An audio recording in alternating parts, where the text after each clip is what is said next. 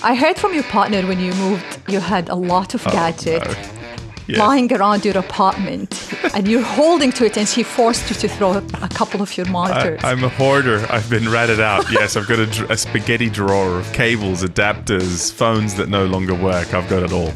So why you keep them? Like if they no longer work, can you fix them? Because one day I hope to resurrect them. Maybe I can get them to work again. So explain this to me as our tech gadget guy. Yes. Why my home appliances come with a universal wall socket. I can connect them to the same socket. 240 volts. Well, all my electronics, all this gadget, comes with 1,000 different chargers. Why? Because it's planned obsolescence. They're engineering it to be different or to break way before you need it to. And that's kind of how they get you to run to the shop and buy more.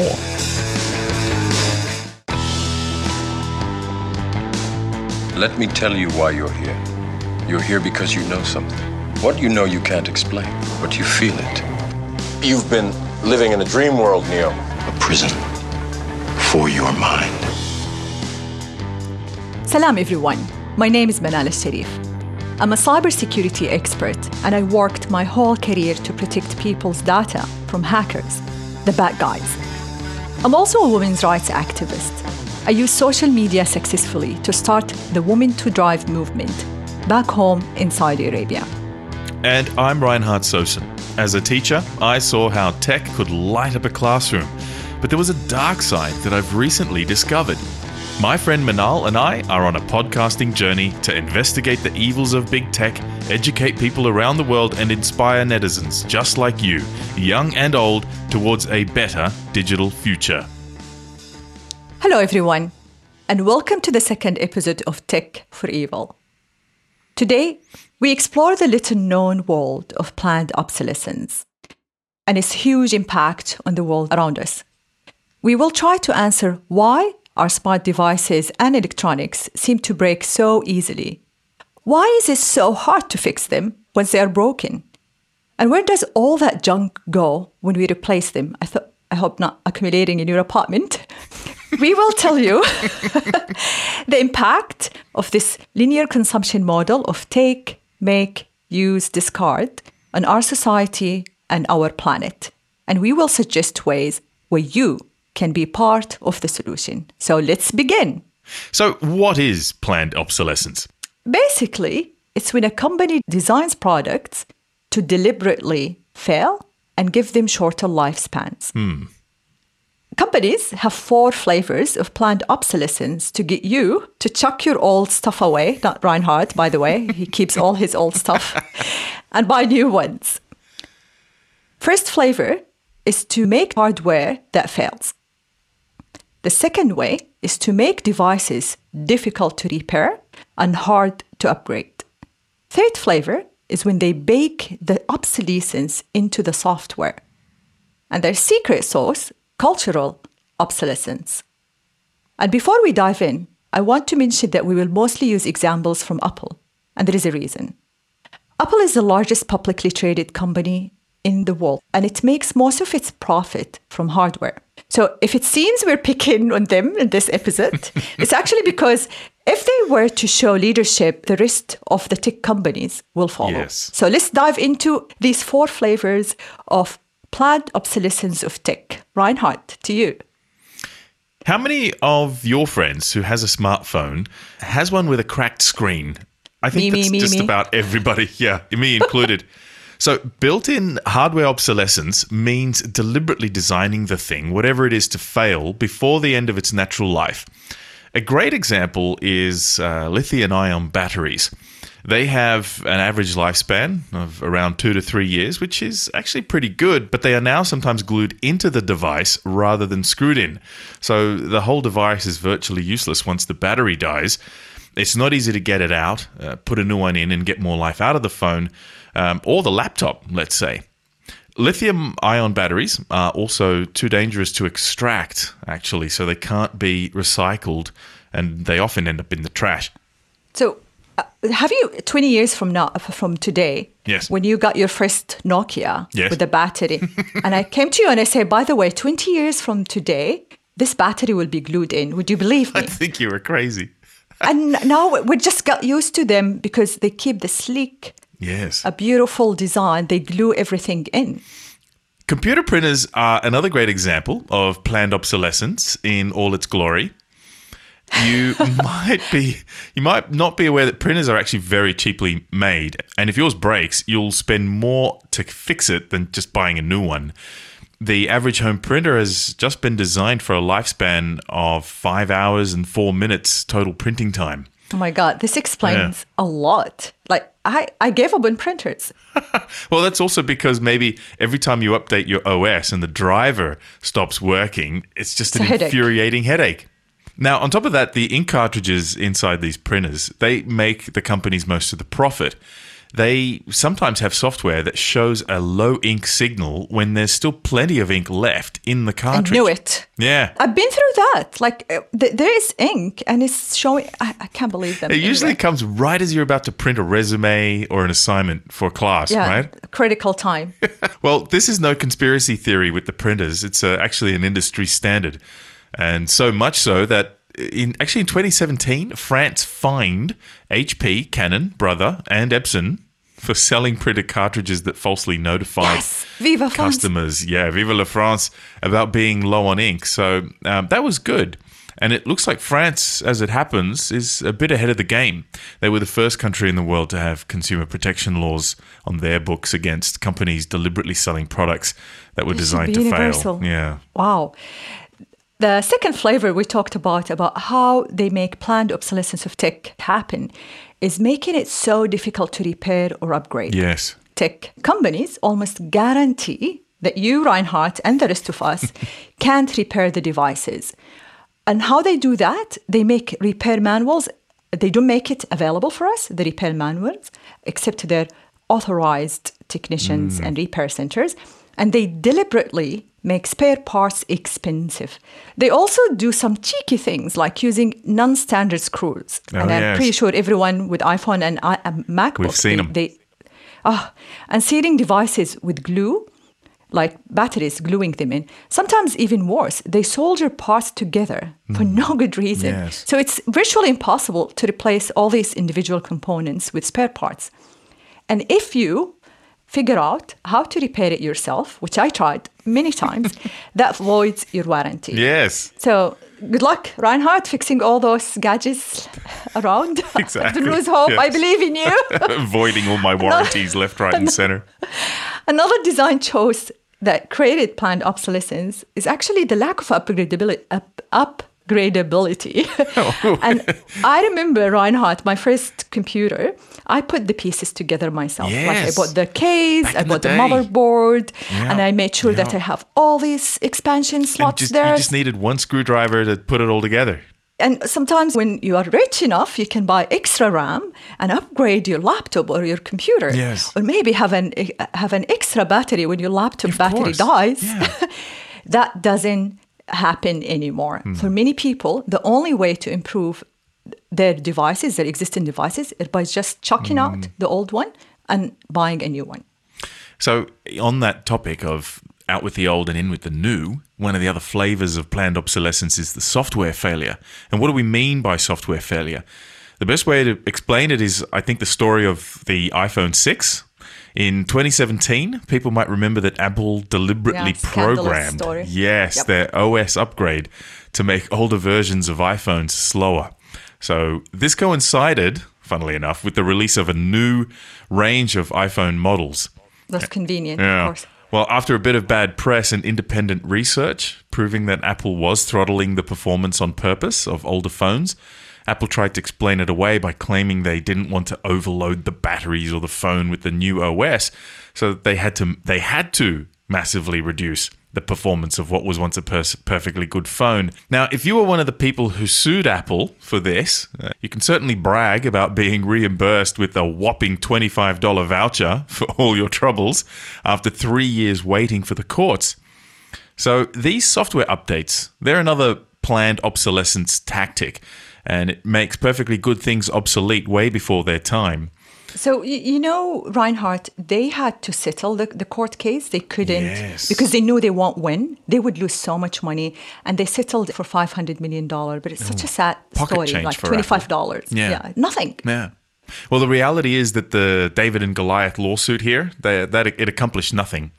And maybe there were people that had been screaming about Apple dabbling in planned obsolescence for years, and maybe they'd be satisfied. But Apple didn't really face any true consequences, and they weren't exposed as a perpetrator of planned obsolescence. And actually, on the contrary, some argued that Apple was in that mess because they supported older devices for far longer than their Android counterparts, let's say. So it's quite complex. One of the flavors of planned obsolescence of tech is the psychological persuasion, or actually pushing us into upgrading. Yes. Buying a new device. The FOMO, fear of missing out. How many of your friends are just crazy about having the recent iPhone or the recent gadgets in the market? Mia, some will camp outside an Apple shop the night before in a tent and freeze just to get the latest one. Because it's the Mac cult that created this loyalty and this crave for these new devices. So a newer iPhone equal best. So it's really forcing cultural obsolescence. In 2020, Apple released 5 new iPhones. Samsung released 15 new smartphones. In the same year, the top smartphones produced 1.38 billion smartphones globally. And you can think, 1.3 billion smartphone in the market, 1.38 million smartphones out of the market and discarded. 2018, Apple launched the AirPod. Oh, yes. I hated it. It's the same time they introduced this new iPhone. So when my iPhone broke, I went to replace it because it was so expensive anyway. And I went and I bought the new iPhone, and it came without the headphone jack. And I was asking the salesperson, like, there was a mistake. I unwrapped the package. I was like, the headphone jack is missing. And she said, no, they come this way. How about you buy AirPod? And I'm like, no, I don't want to buy AirPod because wireless headphones, they cause me headache. She offered me actually to buy a dongle to use. Great. Another dongle to add to the pile. The laptop that's under my desk now, so me and Reinhardt, we have the same design laptop. Reinhardt laptop is 2016, MacBook Pro 2016. Mine is 2017. Both of them have a faulty design in the display called FlexGate. Look it up. And it caused the screen to either go black or have black horizontal lines. Reinhardt was lucky enough. They called back his device. It was fixed for free. Mine had the same problem. I went to them and I said, it's the same faulty design. They said, we will not fix it. Pay $977. It's a 3,000 Australian dollar device. They refused to fix it. I signed a petition. There are 1,500 people on change.org had the same problem I had. I went to all these Mac forums, everyone having the same problem. Apple still don't want to recall those devices. Ask us to pay. I refuse to be bullied to pay the $977. Good for you. But the problem is I had to buy another device. I paid another $2,000. Not much option, really, is there? But the best part, you should see the shock on my face again. I opened the package, and my device had one USB. One USB port. Great. Who's the saddest? Who designs these laptops? And they offered me a dongle. Oh, a dongle. Fantastic. Walk around with my dongle. At you. Yeah. I'll walk with a dongle, but I won't walk around with AirPods. There's a limit to everything, right? So, Reinhardt, why, can we tell the audience, why tech companies are doing this?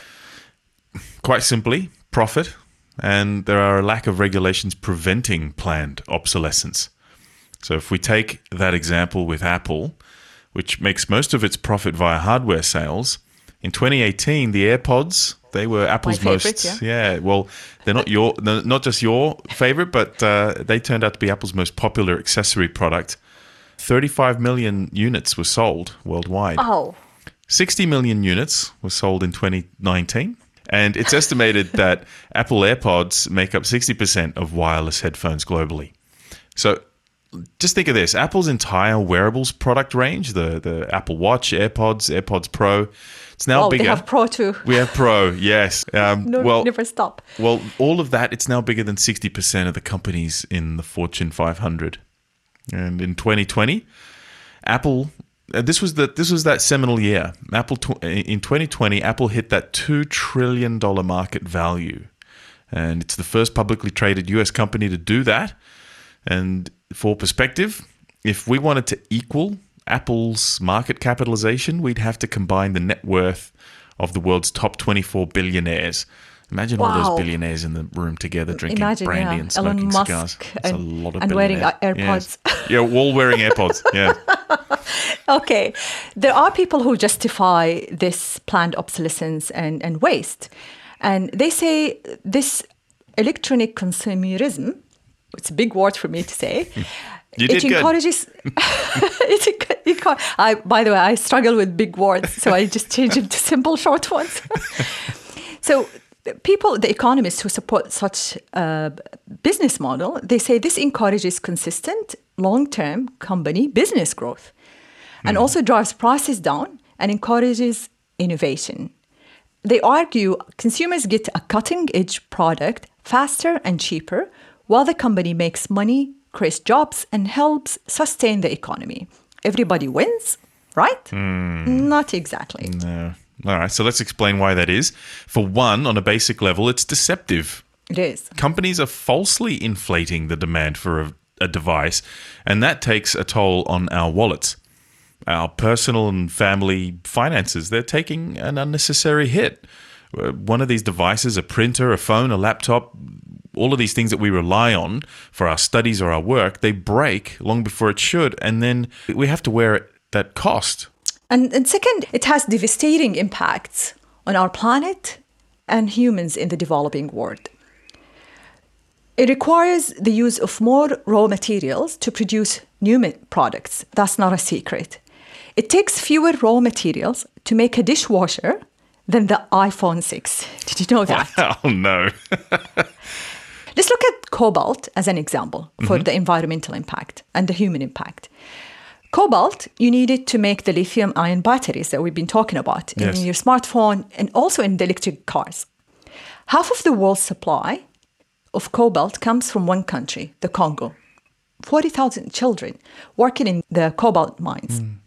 20% of these children, they dug out the ground by hand. So it's unsafe for these children. And why we have child labor. Yeah, totally just chaotic imagine, mining, yeah. Exactly. And just imagine that the iPhone that I'm having now or the AirPod that you're wearing, it could have been touched by a child's hand. They were involved in making this smartphone. Today, and I'm happy for this, there is a lawsuit in the US against Apple, Google, Microsoft, Dell, and Tesla.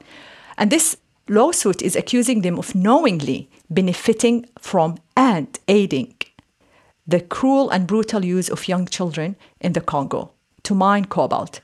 You know, Rohan, one of the problems that fossil fuel emissions are visible, it's very clear, you can see it. But with technology, a lot of people have this misconception that technology is clean, it has little pollution. Just to give example, how much it costs the planet. To make a single smartphone, 40 to 80 kilograms of carbon dioxide is released.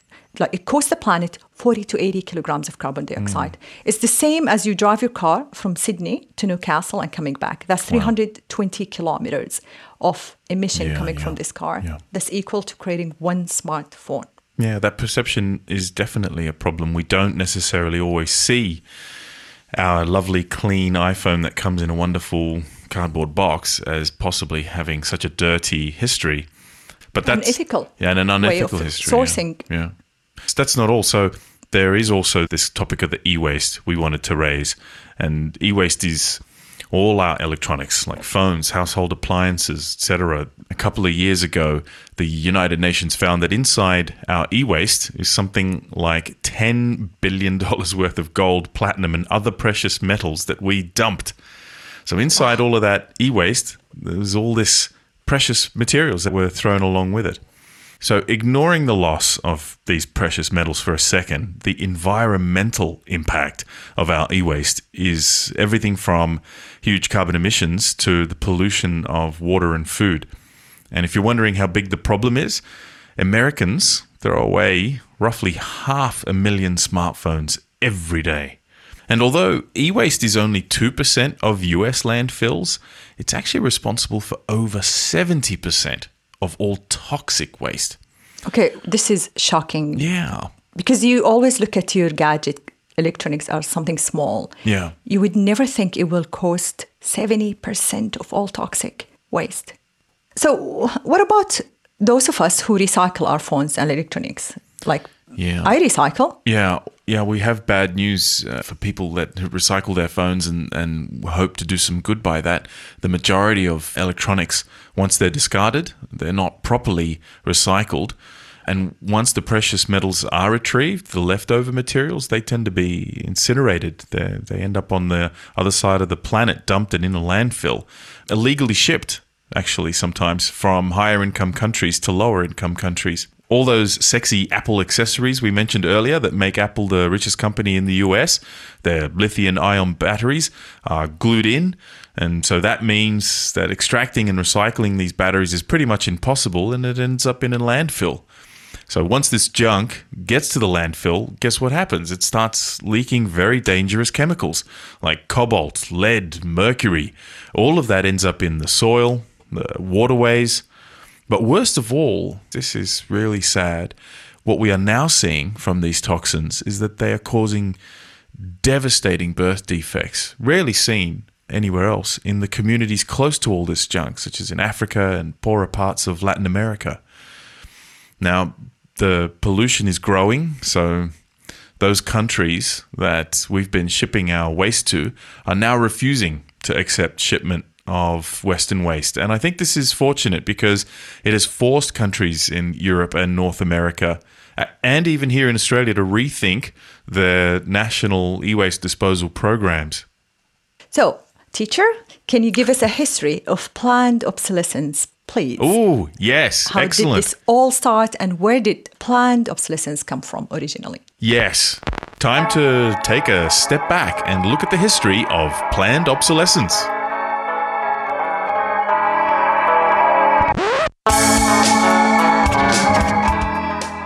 Well, the ground zero of planned obsolescence is often believed to be what's known as the Phoebus Cartel. In the 1920s, light bulb manufacturers from all over the world came together to discuss the future of their industry. They put their heads together and realized that long-lasting light bulbs were discouraging repeat customers. Nicknamed for the Greek god of light, the Phoebus Cartel, as they came to be known, agreed to reduce the lifespan of the light bulb from 10,000 hours to 1,000 hours, industry-wide. No one would be allowed to make a longer-lasting light bulb to discourage competition. They had their engineers design their products to perform worse, replace long-lasting carbon filaments with tungsten, and voila! The light bulb of the future would deliberately fail after just 1,000 hours. The strategy worked, and we bought more light bulbs. Turn to the Great Depression in the United States in the 30s. That saw unemployment rise and consumption fall, so planned obsolescence looked very appealing to companies struggling to survive. As a result, mass consumption of consumer goods came to be viewed as a bedrock of economic growth. It is an important part of what is called a linear growth model of take, make, use, discard. During the post-World War II economic boom, companies also realized they could coerce people into buying new products faster by making them appear outdated or unfashionable. People began buying things at an unprecedented rate. The model year is a great example of planned obsolescence and was ushered in by Alfred P. Sloan of General Motors around the same time that the Phoebus Cartel was designing their infamous substandard light bulb. It proved to be a genius move. Consumers traded in their old cars for the newer model simply because it was new and shiny. In the 1930s, people used their cars for an average of about 5 years, but this dropped to an average of just 2 years by the 1950s, a mere 20 years later. In his autobiography, Sloan summed up the psychological manipulation behind planned obsolescence when he wrote, "The changes in the new model should be so novel and attractive as to create demand and a certain amount of dissatisfaction with past models as compared with the new one. And this has become a staple strategy of big tech companies." Psychological manipulation behind planned obsolescence. I've heard this before, the psychological manipulation in the episode about targeted ads and how you change people behavior. Yeah. This become a stable strategy for big tech companies today. Yes. So they learned from the Phoebus cartel. We are today facing a sobering reality of this risk due to climate crisis, to environmental crisis. People are waking up and fighting back. As an activist, I believe that we should never underestimate the power of the collective action against any of these urgent problems, including the climate change. I want to mention a couple of activists. I call them my personal heroes for this episode. My first hero is Martine Postma.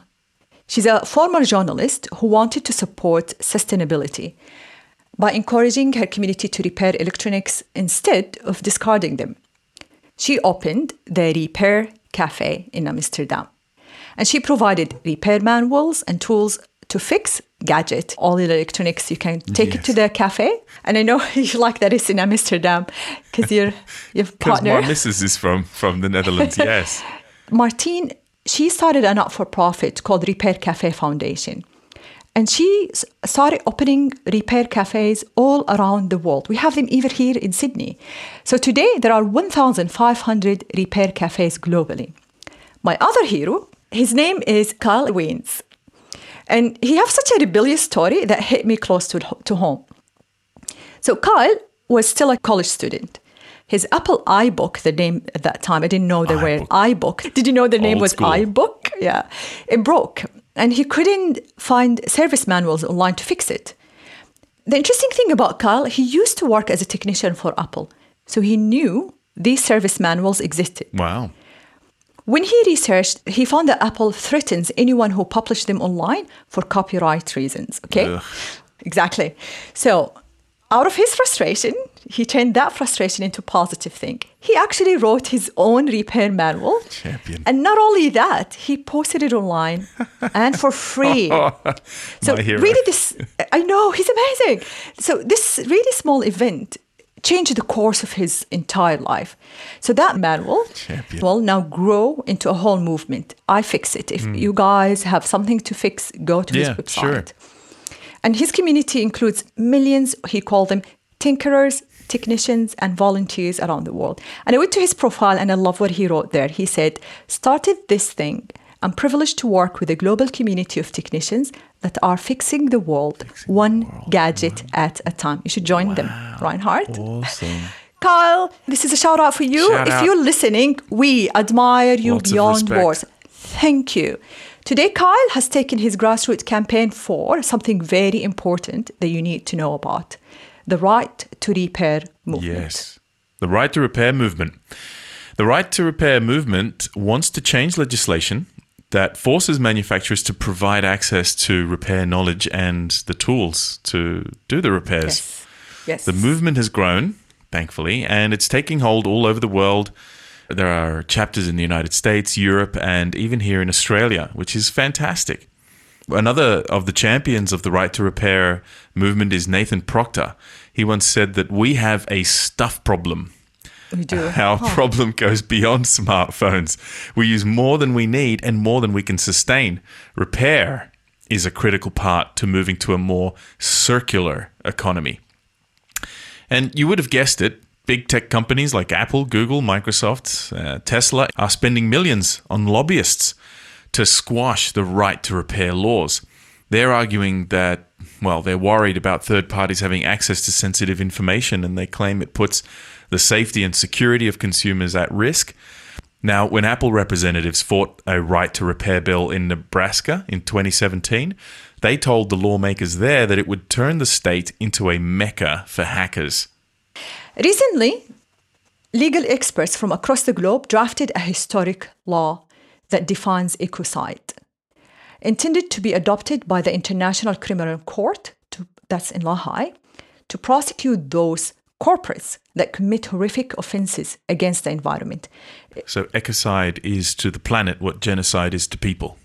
Exactly. The law defines ecocide as unlawful or wanton acts committed with knowledge that there is likelihood of severe and widespread or long-term damage to the environment being caused by those acts. Wow. I just want to say this definition helps to emphasize that the security of our planet must be guaranteed on an international scale. We have been waiting for this law for so long. When my friend in Geneva, he's a human rights lawyer, he told me that they are drafting this law there. I couldn't believe it. He told me last year. And ironically, when it comes to waste, it's always the taxpayer who pays for recycling and waste management. So today, the government used taxpayer money to do waste management.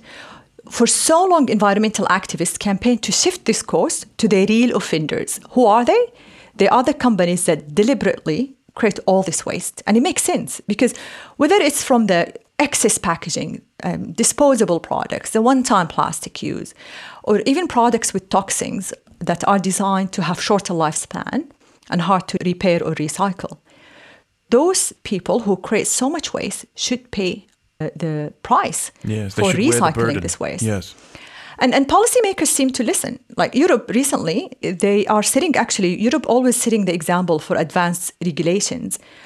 We talked about it with the GDPR, and now they are also the regulations supporting sustainability. So the European Commission is adopting a circular economy plan to face the climate crisis and reduce emission. And this is confirming that the ethical alternative to the linear model that gave rise to planned obsolescence. So this is the circular model will be the alternative to the linear model. The European Commissioner for the Environment, and I'll try to read his name. Wow, you're in for a tough job there. Virginius Sinkevicius. Yes, this person, he stated that the linear growth model of take, make, use, discard has reached its limit. Yes. A few months ago, I was listening to the news. The EU actually are forcing tech makers to standardize the charging cables. Woohoo! Finally! So if you're an iPhone user dating someone with Android, you will need to take one charger with you next time you travel together. How romantic. And I'll have to throw away my drawer full of stuff now. Is that right? Yes, I won't be able to keep all those power chargers. I love this law. I'm like, who would thought of this? Thank you. Brilliant. So after that wonderful news, let's move to the US, because so far 27 states there, they've introduced legislation supporting the right to repair. And in July, President Joe Biden, big news, signed an executive order for the right to repair movement, supporting it. The executive order will essentially force all manufacturers to provide repair manuals for their products. Yes. And the order includes consumer electronics companies, which is unprecedented. It's huge. So the big tech companies that have always blocked independent repair shops from accessing parts and manuals will now be forced to share information with consumers and the professional repairers. The right to repair movement has even attracted the attention of big tech icons like Steve Wozniak, the co-founder of Apple. He said that the open access to technology that he had in the 70s is precisely the reason we have the Apple computer today. Wozniak called out big tech companies by saying, companies inhibit the right to repair because it gives the companies power, control over everything. It's time to start doing the right things. I love his quote. Coming back here home to our beautiful Australia, repair cafes are popular here. And in total, we have over 49 repair cafes, 2 of them here in Sydney. More on the way. The right to repair movement has built up a momentum as well, and soon the Australian Productivity Commission will be presenting a report to the government for taking action on the right to repair. Recently, Choice, an Australian consumer advocacy group, has called for penalties under the Australian consumer law for companies that mislead customers about their repair rights and other remedies available under existing law. They've published an article of 5 ways to take control of your consumer rights, and we will be posting the link to this article in our blog. It's important to understand this call for penalties in context. And to do that, I want to explain that in 2021, Microsoft's shareholders delivered a resolution calling for improved company policies around right to repair, mostly for the sake of the environment. And they called out the hypocrisy in Microsoft's public stance on reducing climate emissions while actively preventing consumers from extending the lifespans of their devices. Here is an excerpt from the shareholder resolution that I'll read. Microsoft is a corporate leader in pledging to take substantial action to reduce climate emissions, yet our company actively restricts consumer access to device repairability, undermining our sustainability commitments by failing to recognize a fundamental principle of electronics sustainability, that overall device environmental impact is determined by the length of its useful lifetime. What we think policy makers can do to help is the following. Regulators can mandate manufacturers to offer buyback schemes and return systems for old devices. Regulators can impose export limits on manufacturers too, where the quantity of goods that can be exported should be directly proportional to the amount of e-waste the company has recycled or reused. Very clever. Seems fair to me, yeah. And that seems fair to me. Governments could give some form of tax break or rebate for companies that effectively process old equipment. So those three things combined would go a long way. But you too, our listeners, you have the power and should exercise your rights as consumers, and here's the great part, you can make a difference. Start by raising awareness. Learn about what's going on and expose the practices and the horrendous impact, particularly those on the planet and developing countries. Resist the urge to upgrade. If you can, go another year without upgrading your device. Go on, try it. Repair, repair, repair. We mentioned iFixit quite a few times. We have repair cafes here in Sydney. There's many of them around the world. iFixit, for example, have thousands of repair manuals for free on their website. And you can purchase parts for your devices there as well. They actually also carry smartphone batteries and repair kits, so that's perfect. Find your nearest repair cafe, please. Or even better, start your own in your local town. You can apply on their website. It's repaircafe.org, and they will help you. Reach out to them. Start a conversation in your workplace about how your business handles e-waste. Try to find ethical e-waste partner that will ensure the recovery of the raw materials without damaging the environment. Get a battery recycling box going in your family. And if you're not sure how to recycle e-waste, talk to your local council. They will have a lot of information that will help you and your kids. Also, make sure that your local council are managing e-waste ethically. Another way we can all help is by becoming advocates for a repairability index. It can be similar to an energy rating on an appliance, but instead it can be a score out of 10 that tells us, the buyers, how easy the device is to repair. France has already put a repairability index in place, and it's displayed next to the price tag of an electronic good. Let's band together and call for the adoption of a similar system here in Australia. Lastly, write to your local politicians and urge action around the right to repair today. We hope you enjoyed this episode. Please don't forget to tell your friends and family about our podcast. If you have feedback or ideas for new episodes, we would love to hear back from you. And remember, this is a collective problem that needs our collective action. You've been listening to Tech for Evil. If you'd like to know more, please visit our website at tech4evil.com. That's tech4evil.com. Thank you, and see you next time.